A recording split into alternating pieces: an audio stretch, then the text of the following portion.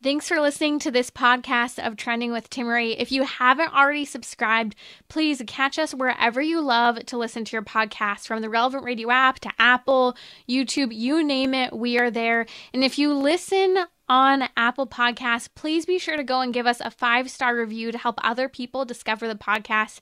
Anything you share in terms of episodes, whether it's texting it to a friend, posting on social media, helps to build up the kingdom for God, to help confront the challenging issues we face as a culture, but with joy, with hope, and with an eternal perspective where our faith collides with everyday life, bringing eternal principles to help us live our life joyfully. So, what's trending? Bridging your Catholic faith with your everyday life. You're listening to Trending with Timmerie on Relevant Radio.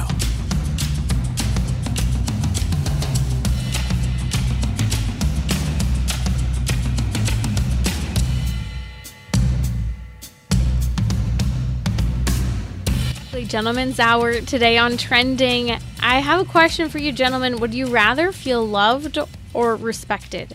I received a fascinating email earlier in the week, and I wanted to talk about it because it touched on this specific topic for men, whether or not respect or love was more important. If you don't know the answer, you will find out in a little bit here on Trending. We'll take a deep dive into that topic. And I think it's important for dating, relationships, marriages, and even just if you are raising children, you have young men in your home, it's a very important topic. Joining me today on Trending is Sal DiStefano. He's the founder of Mind Pump. He's the founder of Mind Pump and international fitness guru. He also has a podcast that's extremely popular.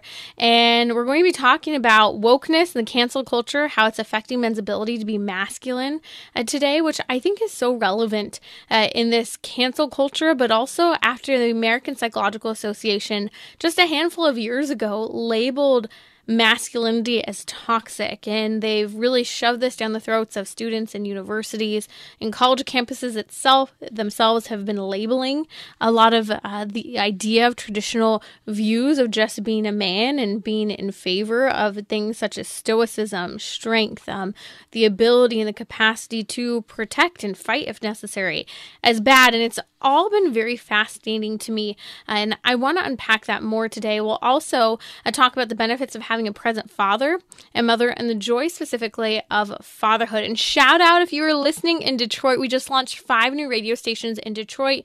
You can listen at Relevant Radio to 10:30 a.m. there in Detroit, along with 4 other FM stations in your area. You can learn more about that, relevantradio.com. Be sure to tell your friends in Detroit to tune in to Relevant Radio, and be sure to download the Relevant Radio app if you don't have it already. And so let's talk about this. The woke culture and the cancel culture has been fascinating to see it unravel, canceling movie stars, celebrities, but even canceling just men for being men within marriages, within families, within institutions, educational institutions, maybe even a coach. It's really interesting to see the breakdown in society today. Joining me to discuss this is Sal DiStefano, the founder of Mind Pump. Thanks for joining me today, Sal. Hey, thanks for having me on. It's a pleasure. Let's talk about just kind of some of your initial thoughts leading into the cancel culture and how it's impacted men in particular. Yeah, it's quite interesting to watch because one of the greatest or single predictors of a child growing up and engaging in crime or drug addiction or homelessness is actually not having a father present in their life. And a lot of the things that they label as toxic masculinity, let's say things like violence or over-sexualization, for example, those things occur in men that grow up without fathers. So it's actually a lack of masculinity that's the problem, not masculinity itself. So it's very interesting that they're presenting the opposite of what we need to talk about.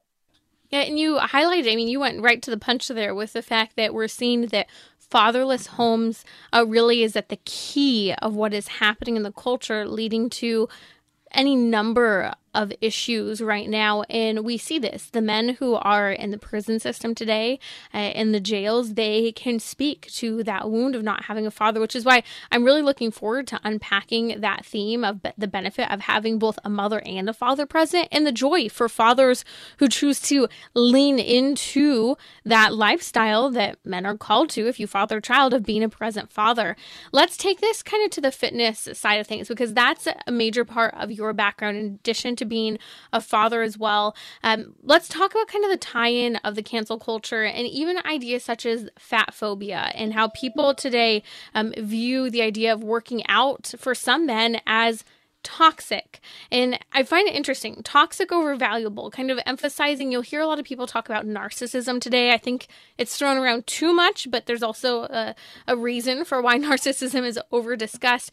But in a certain respect, this fat phobia culture, I think, is part of this argument people have. Well, they're just narcissistic. If a man today wants to focus on being fit, even if it's for the purpose of feeling healthy, looking good, or even protecting. What are your thoughts on the fat phobia kind of debate today? Yeah, this one really hits home because, as you said, this has been what I've done for over 2.5 decades as a profession. Fitness is a phenomenal vehicle for personal growth. Anybody who's been engaged in exercise or sports or fitness for, longer than even a year will tell you it's a great way to become a better person. You have to learn self-acceptance. I mean, you may enter into a fitness routine because you want to look a particular way, but at some point you have to accept that you look the way you do. You're never going to look like, for example, when I started working out, I wanted to look like Arnold Schwarzenegger, right? He was the hero of the decades I grew up in. But at some point I had to realize I'm never going to look like him, but I can look like myself. And, you learn how to fail at things. Nobody's good at exercises when they first try them. You only get better at them through practice. You learn the difference between good pain and bad pain. You actually develop a great relationship with struggle. When you look at somebody who's been exercising for years and they work out, they feel as much pain, if not more pain in the workout than, let's say, a beginner, but they've changed their relationship to the pain. And that has carryover into the rest of their life. And then in terms of fat phobia, I find that very interesting. The only success, and this is spoken from someone who's worked with people for, like I said, over 2.5 decades and helped them improve their health in the long term. When the only successful way, or the only truly successful way of doing this forever, right? So not stopping, not falling off the wagon, but really adopting a lifestyle that improves your health forever. The only way to do that is to do that through self-care, not self-hate. So fat phobia implies that you're phobic of yourself or phobic of fat. But the truth is, if you go into it hating your body and hating yourself, exercise will be a punishment. Diet will be restrictive. At some point, if you want to do this long term, you do it because you care about yourself. It's the opposite of phobia. It's self-care and self-love. And then the data on exercise. In fact, I just talked about this on my podcast. They're actually considering exercise as a first-line treatment for depression and anxiety. Yep. It's been shown to be as effective or more effective than psychotherapy and medications when it comes to treating those things. So it is interesting that they're attacking fitness in this way, because it's one of the best possible things someone can do. And it's a very simple thing. It's not as hard or complex, I would say, as other methods of personal, growth and improvement. It's one of the best ways to become a better person. And the message that gyms are these unaccepting places is so untrue. It's so terrible. It's one of the most accepting places you'll find on earth. I've ran gyms and owned gyms for a long time, and an obese person really trying to work out in the gym will be embraced by every buffed, fit, ripped, whoever in the gym who sees them, because they were there themselves at one point. So it's a wonderful thing to do for yourself. It makes you, the true pursuit of it and the long-term pursuit of it makes you a better person, makes you a happier person. And so it's something that we should encourage, not discourage. Right? So I find this message not just alarming, but very sad. Yeah, it's interesting. And I like where you bring up kind of the difference between, and I hate those words self-care today because I think they're thrown around a little too often. Yeah. But like that respect and ownership of your body, like I want to feel good. I want to have energy. And as you mentioned, the research is so clear. It's the first line in protecting from anxiety and depression or overcoming it. I worked with university students about 10 years ago, and so many of them were struggling with depression and anxiety and suicidality. And it was fascinating to me to see how shocked they were when they'd come back to me, because I come from a fitness background as well, and they say, you told me to work out, and that was the first thing the doctor said as well. And the happiness cocktail of exercise is so profound, and we've talked about it here on Trending. I'll link to an episode of that, as well as to Sal DiStefano's work at Mind Pump and his podcast, because you really do dive into the integrity of exercise and all the benefits that it really gives to a person's body. Now, I want to talk a little bit about maybe some of the superficial side of exercise, how maybe we can have the wrong motivations, but then suddenly we find, hey, we're feeling really good, and motivations change. Now, an interesting thing happened over the last couple of months that kind of makes me think of this, Sal. And are you aware of Liver King and the whole drama with regard to the steroids that happened? Yeah, unfortunately, I am aware. Yeah, he's a bit of a caricature, and we're not fans, but yes. Okay, for those who don't know, he's been quite a phenomenon on social media. He calls himself the Liver King. He eats this caveman diet. It really focused a lot on liver. And this man is very, very ripped. And a lot of people respected him because they were led to believe that he wasn't juicing. Sure enough, lo and behold, we find out that indeed he's been on steroids. There were some emails that were leaked. And a lot of people who respected him, thinking that there was authenticity fully to his body, were really upset about that and canceled him. And I thought it was interesting because you have on one side this whole fat phobia culture, and then on the other, we kind of focus in on someone as like a hero in the fitness world, and then you find out it's fake, and then people quit. Like, okay, well, I can never attain that on my own, so I just shouldn't exercise at all. And I think there's a difficulty in finding a balance between the two. I'd like to hear your thoughts on the whole thing. No, I'm so glad you brought that up. Body worship is not the same thing as what I'm talking about. First off, looking fit is a side effect. It's not the main effect. Mm-hmm. What's happened is we've worshiped the side effect of being healthy and made that the main effect. So if you pursue fitness just to look good, you'll sacrifice your health to do so, just like he did. And eventually you'll lose your health, just like he will if he continues down that same path. And then you'll lose the looks that you're looking for. So it's just a kind of ironic twist.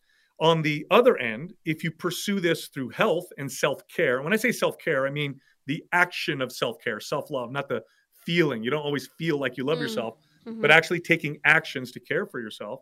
If you do so, the side effect of which will be looking healthy. The reason why we're attracted to a fit and healthy person just visually is because that gives us signals to the person's health and mobility and their fertility. But that's the side effect. So if you chase health, you will gain the health, and then you will look the part. You will gain a great deal of those aesthetics that you're looking for. And that's the long-term approach. And by the way, worshiping looks and worshiping your body and those aesthetics, even if you get away with it, at some point, you're going to learn a hard lesson. At some point, we all get old.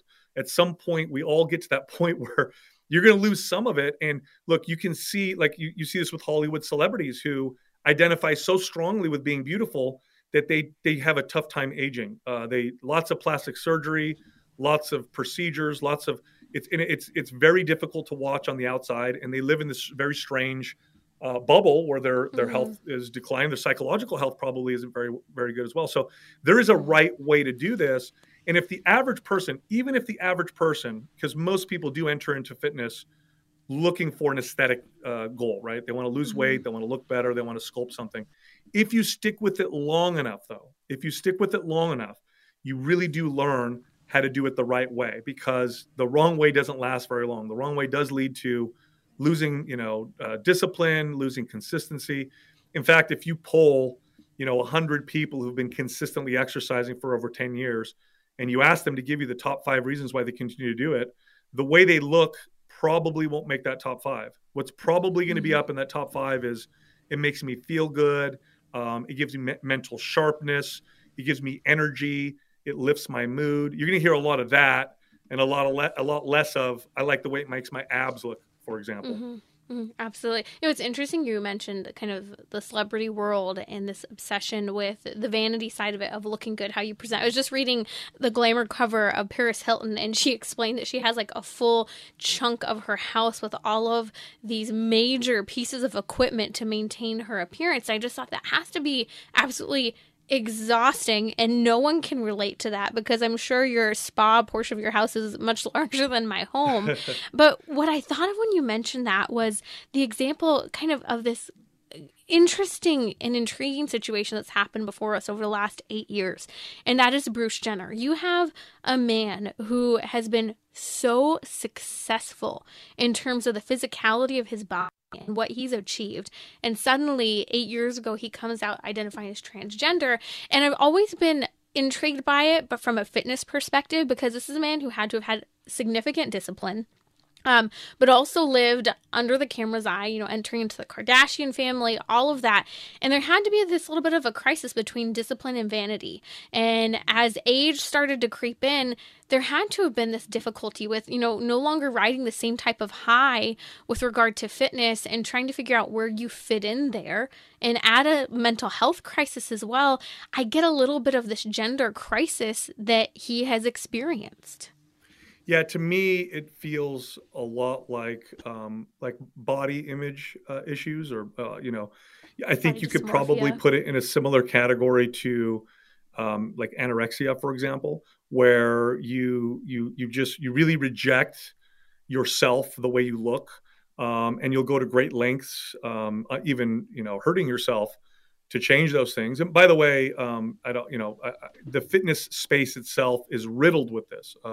There's probably more body image issues and dysfunctional eating in the fitness space than there is in almost any other space. So yeah. I'm very, very, I'm experienced with this. I dealt with this myself as a kid, growing up with exercise as well, but I had to figure it out, and I had to learn kind of how to work through that. Otherwise I don't think I'd be here talking the way I do, or having the podcast that I have, or even just having this experience that I have now with fitness. But it's definitely, if you do it the right way, it will bring you a tremendous amount of joy. And it really, what it does is it improves the quality of your entire life, because a healthy version, when I say healthy, I mean it in the truest sense, not just physical health, but mental health, spiritual health, but all those things are connected.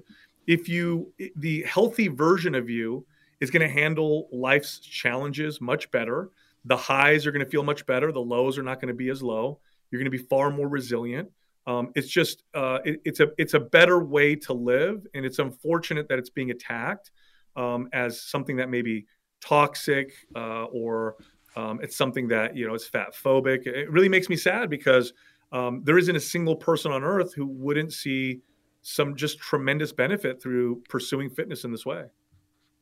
That's Sal DiStefano at mindpumpmedia.com. Again, that's Mind Pump Media. I really appreciate kind of your connection tied to kind of this identity crisis, this body dysmorphia that's happening, and body image issues, because I think that's a huge part of what's happening as we kind of tied it to that gender crisis in a certain respect, this confusion about what my body looks like. And I think it's in many ways impacted by social media in a very, very big way. I want to come back talking to you about moral relativism and how that's blurring the lines with regard to masculine virtue versus kind of what vice is or isn't in our culture, and talk about the important role of fatherhood. You're joining me during our weekly Gentleman's Hour. We're going to come back. I have a question for you, gentlemen. Would you rather feel respected or loved? You can answer that now on social media. Just follow me at Timmerie, Timmerie, where I've tagged Sal and posted a link to his website as well. Or you can give me a call. I'd love to hear your thoughts and maybe story on the topic of the need to feel respected versus loved. I'll be right back here on Trending with Timmerie with Sal DiStefano.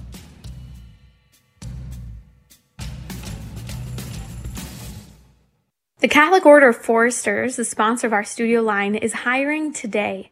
Several positions are available throughout the U.S. Visit relevantradio.com/foresters to learn more about how you can find your vocation with COF. An Illinois Life Insurance Society, not licensed in all states.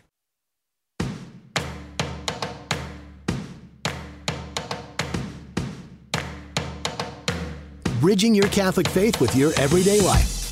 You're listening to Trending with Timmerie on Relevant Radio. Call Timmery at 1-888-914-9149. Here's your host, Timmery. Hey, shout out, welcome. Relevant Radio says hello. This is Timmery from Trending with Timmery. If you're listening in Detroit, Michigan, welcome. Our new radio station, Relevant Radio, 1030 a.m. went on the air in Detroit this week, along with 4 other 4M FM stations in the area.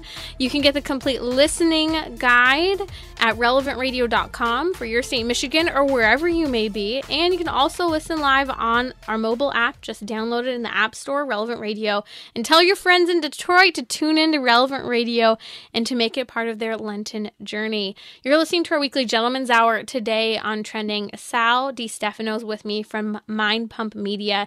He is the fitness guru, not just here in the United States, but really internationally. He's well known for his podcast. You can find him at mindpumpmedia.com, and has a fantastic book, The Resistance Training Revolution, which, by the way, one of my producers is a huge fan of Sal. Let's talk a little bit more about what's happening in cancel culture today. I want to tie this into the importance of fatherhood, as we were discussing a little bit earlier, but also talking about it from the perspective of masculine virtue. We live in a culture right now that says, you do you. This idea that my truth is my truth, your truth is your truth. Everything is relative to what I believe and think, but more so what I feel. And I think we're blurring the lines in many ways between authentic masculine virtue and relativistic vice. The American Psychological Association, just a handful of years ago, labeled masculinity as toxic, specifically pointing to stoicism, competitiveness, dominance, and aggressiveness as what is toxic. Now, all of these things, and even including aggression, can actually be a good thing if combined with virtue. And so I want to talk to you, Sal, and really get your perspective, because you come at this as a father, a husband, and a fitness guru who has worked tremendously with building virtuous discipline, not just in the fitness world for people you work with, but even in their day-to-day lives. So what are your thoughts on this whole crisis right now in the culture with regard to masculine virtue? Yeah, it's really a terrible trend because, well, first off, societies can't function unless we all agree on a moral kind of framework. I think that's important because humans, and this is obvious, I don't think this needs to be said, but I'll say it anyway, we're really smart creatures. And we can reason ourselves to do almost anything. And for anybody who thinks that that's not true, I mean, you can look throughout all history at some of the terrible things that certain societies have done and certain people have done, and the reasoning behind it. So reason definitely is valuable, but we do need to agree on a strong moral framework. And in men in particular, need to have structure and discipline, because without those things, we're kind of out there and kind of wild. Now, part of the things that brings that to us is getting married. A good woman, it said a good woman will turn a boy into a man, and being fathers, because now you're caring for someone other than yourself. So it's important to have that structure to agree on this kind of moral framework. Otherwise, things can't work. And I think people know this inherently, but I do think that they get confused because of the whole, like, don't judge me, I won't judge you, you do your thing, I'll do my thing type of attitude. And I can see kind of where that comes from. I don't think we need to impose tyranny on people to force them to live particular ways. But I do think that that's different from saying that there is no right or wrong. It's all, based on what you feel. I think that's a very dangerous road to go down. Well, it's interesting you mentioned the fundamental kind of development of men with regard to becoming husbands and fathers, that this is a part of helping to build that right and wrong, that truth, that moral character in a man. Because when I am, in the business world and I am talking to people often, and this is a form of discrimination, right? I will pay attention. If someone's wearing a wedding ring, there's a lot that can be said, especially about men in today's culture who are wearing wedding rings often. There's often a level of commitment and honorability within them that they are, building up within their life that speaks volumes often to work ethic today. And yes. I think that it's interesting to see that stands out so poignantly in today's culture. Yeah, and what's interesting too, Timmery, is even if you talk to a bunch of young men, you ask them who they would respect more. The man who can, let's say, beat everybody up, who chooses to be violent and do so, or the man who has the capability to do so but has incredible discipline and restraint. I remember years ago going to a bar with a friend of mine who was a professional mixed martial arts fighter. So this guy literally could beat most people up. And I remember, there was a drunk guy that was at the bar that like literally, taunted him and threw his drink at my friend. And my friend, who I knew, he was a professional fighter. He showed incredible restraint and discipline, and didn't beat the guy up, didn't attack him. And the amount of respect that he earned from me, because I knew he could do it. It's like if a 5-year-old came up to you and did something to you, you wouldn't do something back. It's a 5-year-old, and you could hurt them if you wanted to. It gave him tremendous respect. The same could be said for if you asked a bunch of young men, if there's a guy over there that could just sleep with any woman, but he decides to be loyal to his one woman, that man will get more respect than the guy that decides to sleep around with a bunch of people. So I think we know this inherently, that the man that can, but that has the discipline to stay on the straight and narrow path, that's the man that tends to get the respect from other men, from other people. But that capability is also very important. You also need to be capable. You want your men to be strong. You want your men to be capable of being aggressive. By the way, aggressiveness isn't just physical aggressiveness and violence. Sometimes that may be necessary if you've ever been in a dangerous situation and you want the guy next to you to have that capability to protect you, for example. But also aggressiveness is just aggression towards your goals, aggression towards things you want to achieve. You need that level of aggression to accomplish certain things. A lot of things can be really difficult, and if they're not pursued aggressively, they're just not going to happen. So masculinity is very important. By the way, women also have some masculinity within them as well. Now, it's not quite as important as their femininity. It's not the dominant feature. But when we attack masculinity, we're not just attacking it in men, we're attacking it in everyone. We're attacking these virtues that are needed. We need them in society. We need people to protect us. We need structure and discipline. We need stability. These are the things that are connected to that traditional masculinity.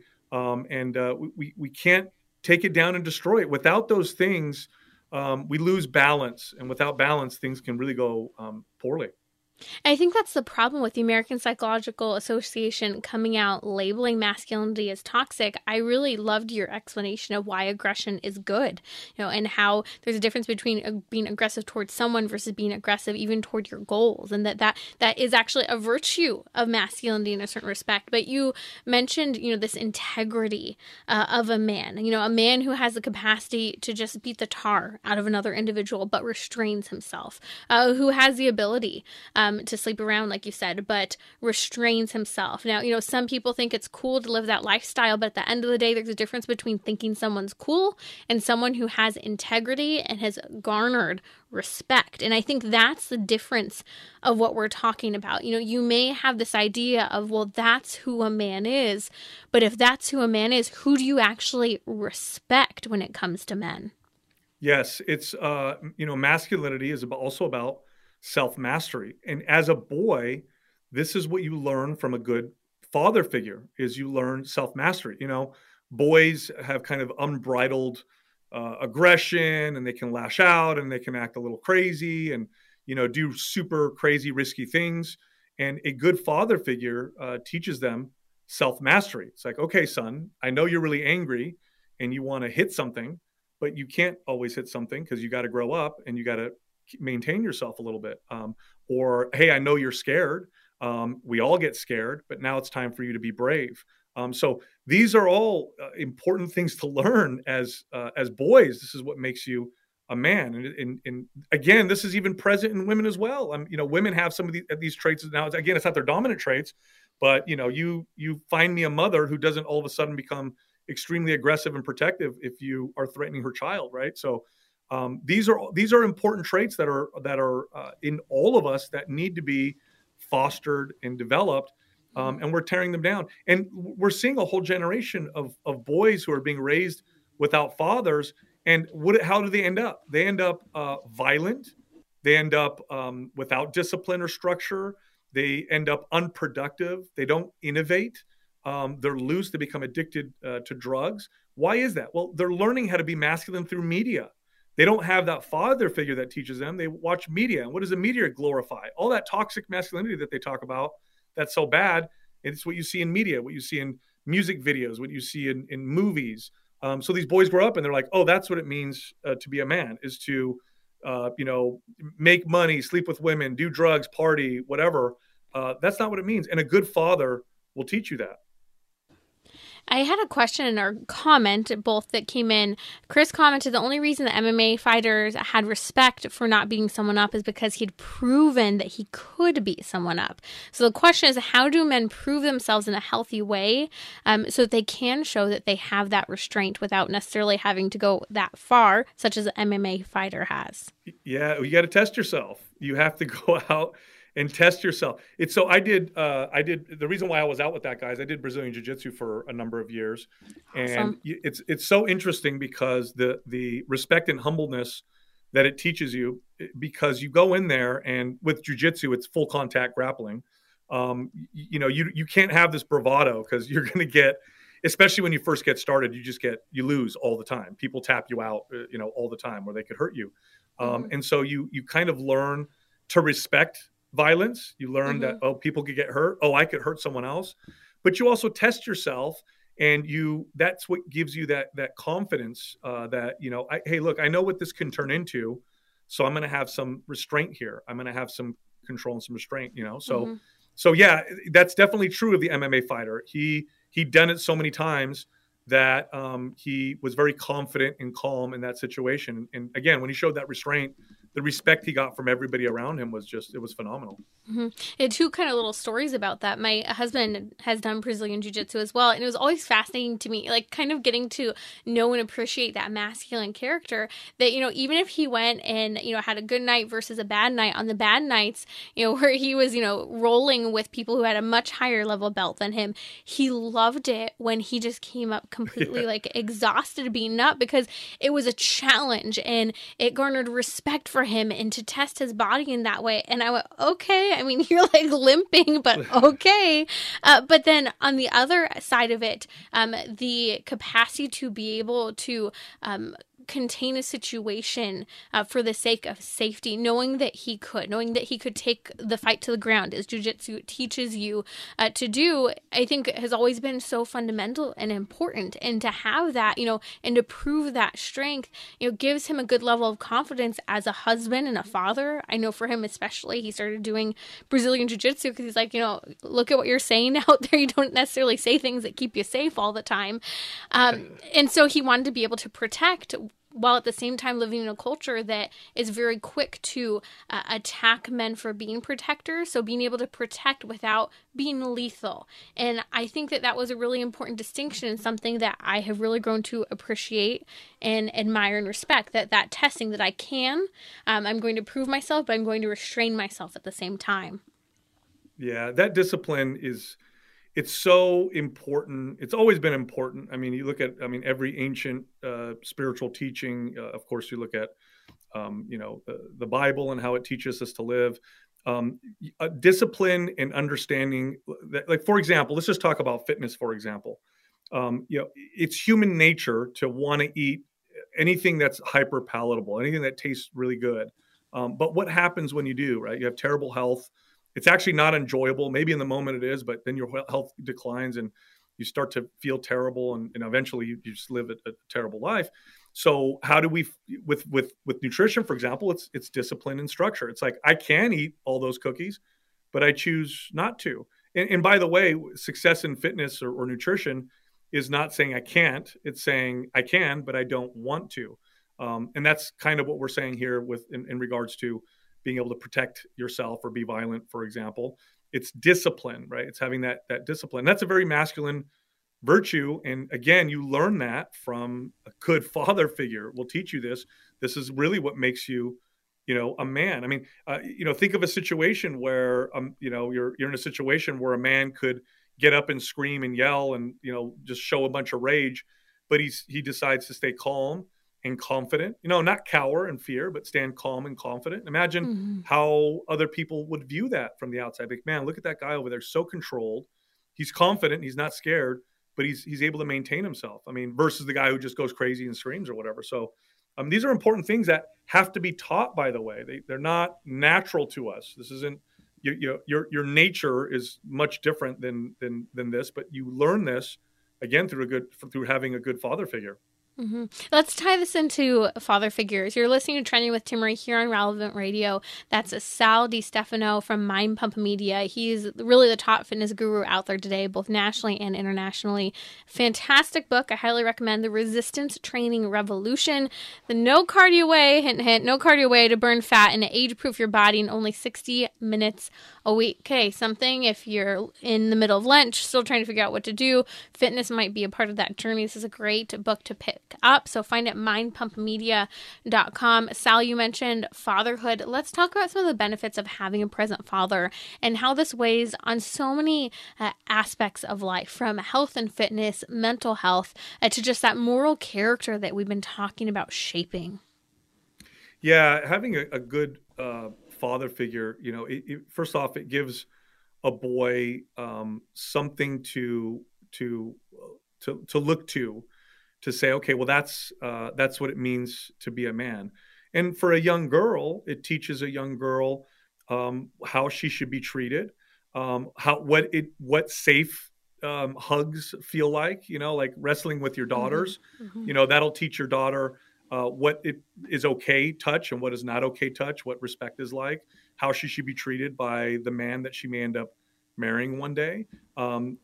It makes you feel secure and safe. And it also offers the opportunity for balance in the household. You may have your mom might be super empathetic to your needs and, might tell you, oh my gosh, it's okay. Let me give you a hug. And dad might come along, give you a hug and say, look, it is okay, but you need to stand up and you need to face this challenge, right?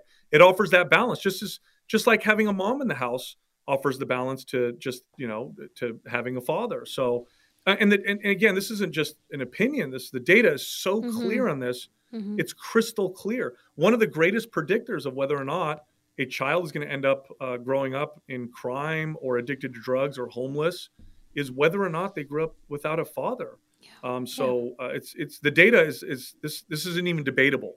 Mm-hmm. And that's so profound what you just said. The number one predictor of poverty and imprisonment is if you come from a fatherless home. And, I admire so many people who have come from fatherless homes and have fought that upward battle. Not perfectly, right? And with struggles along the way, but you fight, even in the midst of having had that loss in your heart, in your home.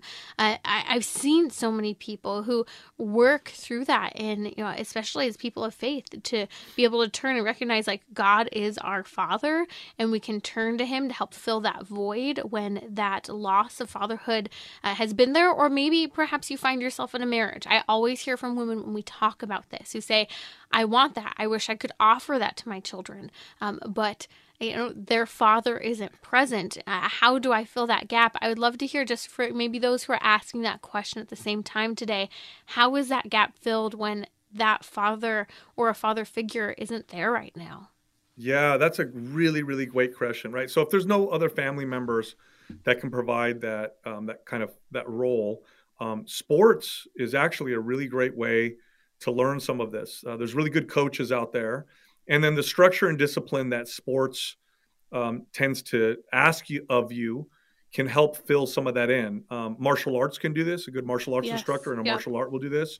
Mm-hmm. Fitness can do this. You could have a good fitness coach, but organized sport is really great. I've heard a lot of really positive, interesting stories from young men who grew up in situations like that, but then they played basketball or football or soccer. And they said, I didn't have a dad, but sports, organized sports, my team, my coach, they kind of filled that gap a little bit for me and really provided me with that discipline and structure to keep me from, drugs or to keep me from doing these other things. That's Sal DiStefano here on Trending with Timmerie. Find him at mindpumpmedia.com. Check out his book, The Resistance Training Revolution. Sal, it's been an awesome conversation. Thanks for joining us here today on Trending. I'll be right back during our weekly Gentleman's Hour, taking your comments as well, gentlemen. I am curious if you have a story or a comment about this. Would you rather feel respected or loved? We'll talk about that in just a moment here on Trending.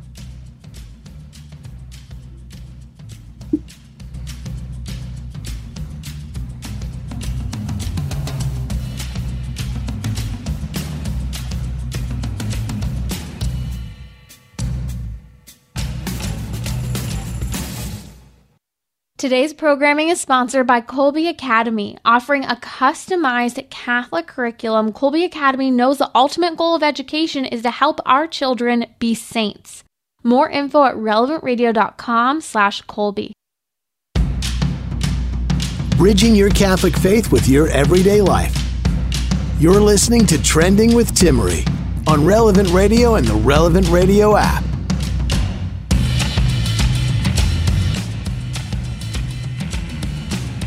Welcome back to our weekly Gentleman's Hour. Today on Trending, would you rather feel respected or loved, gentlemen? It's an interesting topic and an intriguing and eye-opening one for those of us who aren't men, and also for just kind of navigating those relationships you may have with other men as well. An email came in to me from Joe in Florida, where he was talking about a lot of advice he hears about relationships and even just the topic about men wanting to ask women out and women not asking men out. He said, I actually disagree, commenting that it's less about who asks who out, but essentially he says, what we want, that is men, he said, what we want is to be appreciated and respected for what we can provide. That includes women asking us out, but she also needs to make it clear that we men get to buy the dinner.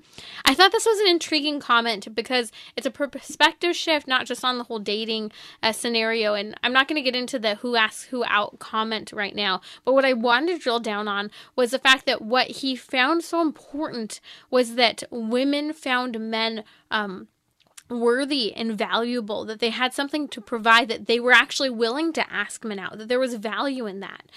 So what he's saying men want is to be appreciated and respected. Now, this reminds me of a book I read some years ago by Shanti Feldhahn. I actually did a whole series on this book a while back. It's called For Women Only, and it's what you need to know about the inner lives of men. And the number one thing that's discussed with all this psychological research and an analysis of men is that the thing that men want most is to be respected, actually even more so than to be loved. There was one of the pieces of survey data that she pulled, and basically this question came up is, would you rather feel alone and unloved or inadequate and disrespected? 75% of men, that's 3 out of 4 men, would rather feel alone and unloved than inadequate and disrespected. Now, what's interesting is that there were a lot of comments made about the specific survey question where a lot of guys said, what's the difference? That should be a huge hint, especially for us women wanting to know a little bit about the inner lives of men. For a lot of guys, there's no difference between respect and love. To be loved means that a man is respected. A man equates the two. And if he feels disrespected, he therefore feels unloved. Now, this book by Shanti Feldhahn on For Women Only about the inner lives of men, it's a fascinating book because it talks about the disrespect barometer and how there's a difference between men and women. Women, let's say, in an argument might be more apt to cry, and a man might be more apt to lose his temper and become angry. And basically, to kind of measure if a woman is feeling loved or not, you know, often when she starts to cry, it's kind of a sign she's feeling unloved. For a man, if he's feeling disrespected, his reaction is to become angry. Now, there's a whole book that talks a lot about this. Dr. Emerson Eggerichs wrote the book Love and Respect. And he talked about how in a relationship, he says, in a relationship conflict, crying is often, as I said, a woman's response to feeling unloved. And anger is often a man's response to feeling disrespected. That's key. Anger is that key point of knowing if a man is feeling disrespected. So I think the key question here is, well, what do we do about it and how do we understand the difference?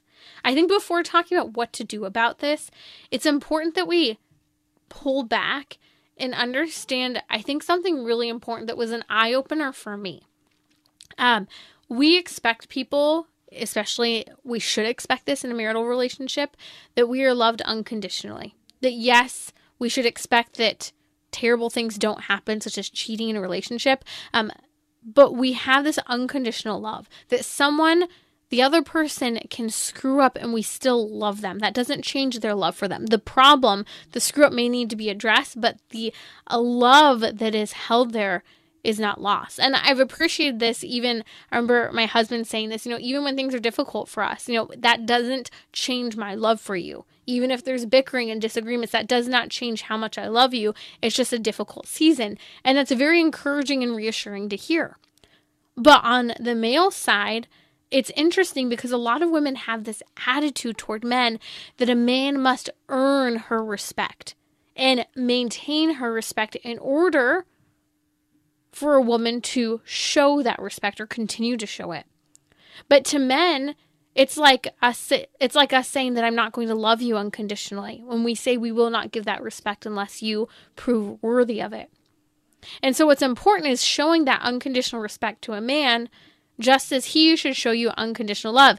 You should never be told by a man that you have to prove yourself before you will be loved unconditionally. And I think a lot of this goes back to the relationship we have with God, understanding that gift of his absolute faithful unconditional love. Doesn't mean he doesn't have rules and consequences for those rules, but that love is unconditional. And that should be a sign, an example for how we're called to show respect toward men in our culture and how important it is. Now, St. Paul actually wrote about this in that very, very infamous chapter of Ephesians chapter 5 that is so controversial at times. I'm always fascinated when this comes up for an opportunity for a priest to preach on this in the balking moments that come up, because it is an uncomfortable topic in the 21st century where wives are told to be submissive to their husbands. But I think husbands have the much more challenging job, and that is that they're told to love their wives as Christ loved the church and lay down their lives for their wives. Why is this all significant? St. Paul knew the challenge of human nature and the challenge of male-female relationships. That women need to be loved by their husbands, and that men would have a hard time at times showing that unconditional love. And that women need to show respect toward their husbands, and that husbands would struggle if they did not have that respect. Now, how do you change that dynamic of the need for respect within a marriage? It's a choice. And I think that's the difficult thing. And I think we see that even in the example given in Ephesians chapter 5. Wives, be submissive to your husbands. Husbands, lay down your lives for your wives. Literally, die for your spouse. It's all a choice. And so how is this done? It's not done unless you make the conscious effort. And in the 21st century, I think it's something that needs to be done intentionally and repetitively, because we don't have a lot of examples of a healthy male-female dynamic with regard to unconditional love and unconditional respect. So what are some things that can be done? I love this book by Shanti Felton, For Women Only, talking about the inner lives of men. Number one, she talks about the number one need is that a man needs his judgment to be respected. Respecting the knowledge and ideas and opinions and decisions. His judgment, essentially, is what she refers to this as. And that we don't always have to argue all the time about these points, just because we as women might have a perspective that we think might be better, or a better way to do things, or a better thought or idea, that you respect and value the other's thoughts. And you even respect and value the other ways of doing things, grant, as long as they're morally respectable, right? And we can have those conversations. Sometimes it's a lot harder, though, to show that respect. Now, it's interesting, in some of the research done in this book, several men explicitly told Feldhahn that their comrades at work seemed to trust their judgment more than their own wives did.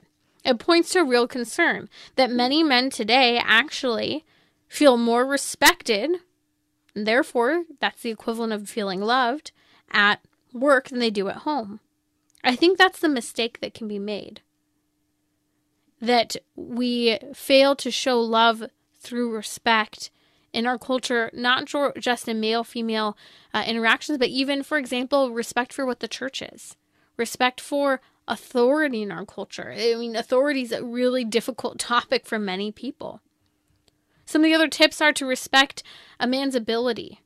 even his need to figure things out. There's this fascinating comment, while there's this overwhelming impulse for women to ask for help, or maybe seek out practical help and encourage a man to do so, he's trying to conquer Everest, even in the simplest thing of, I don't know, maybe setting up a crib for a baby or installing a new garbage disposal in a sink. And that encouragement from a female needs to be so strong toward the men to help build up that culture of respect.